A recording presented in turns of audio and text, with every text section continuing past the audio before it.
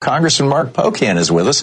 He represents the 2nd District of Wisconsin in the U.S. House. I just wanted to revisit your op-ed about don't fall for the no labels trap. We wrote a column just trying to let people know that, look, this no labels effort on the presidential campaign is completely bogus. This is done to make sure Donald Trump is elected so that Republicans continue to take care of tax breaks for rich special interest individuals. That's what no labels is all about. They really should have a label. It's called special interest.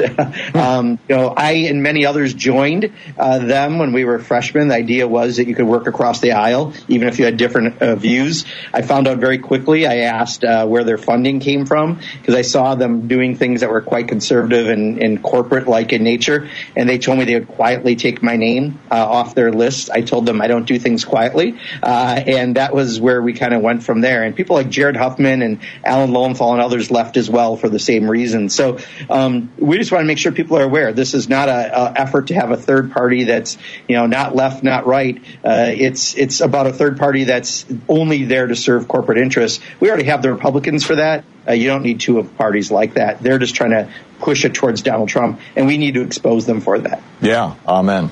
Do you think that there's a good chance that first of all, I believe that they've gotten ballot access to most of the states, and they're close to getting all 50.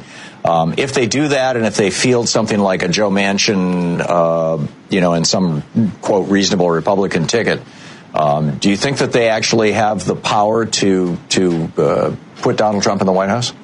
Yeah, a state like Wisconsin, where you win by 20,000 votes, if you get 20,000 people out of 5.7 million convinced that, we need a moderate alternative, it's not that, right? But that's what they're going to try to convince people.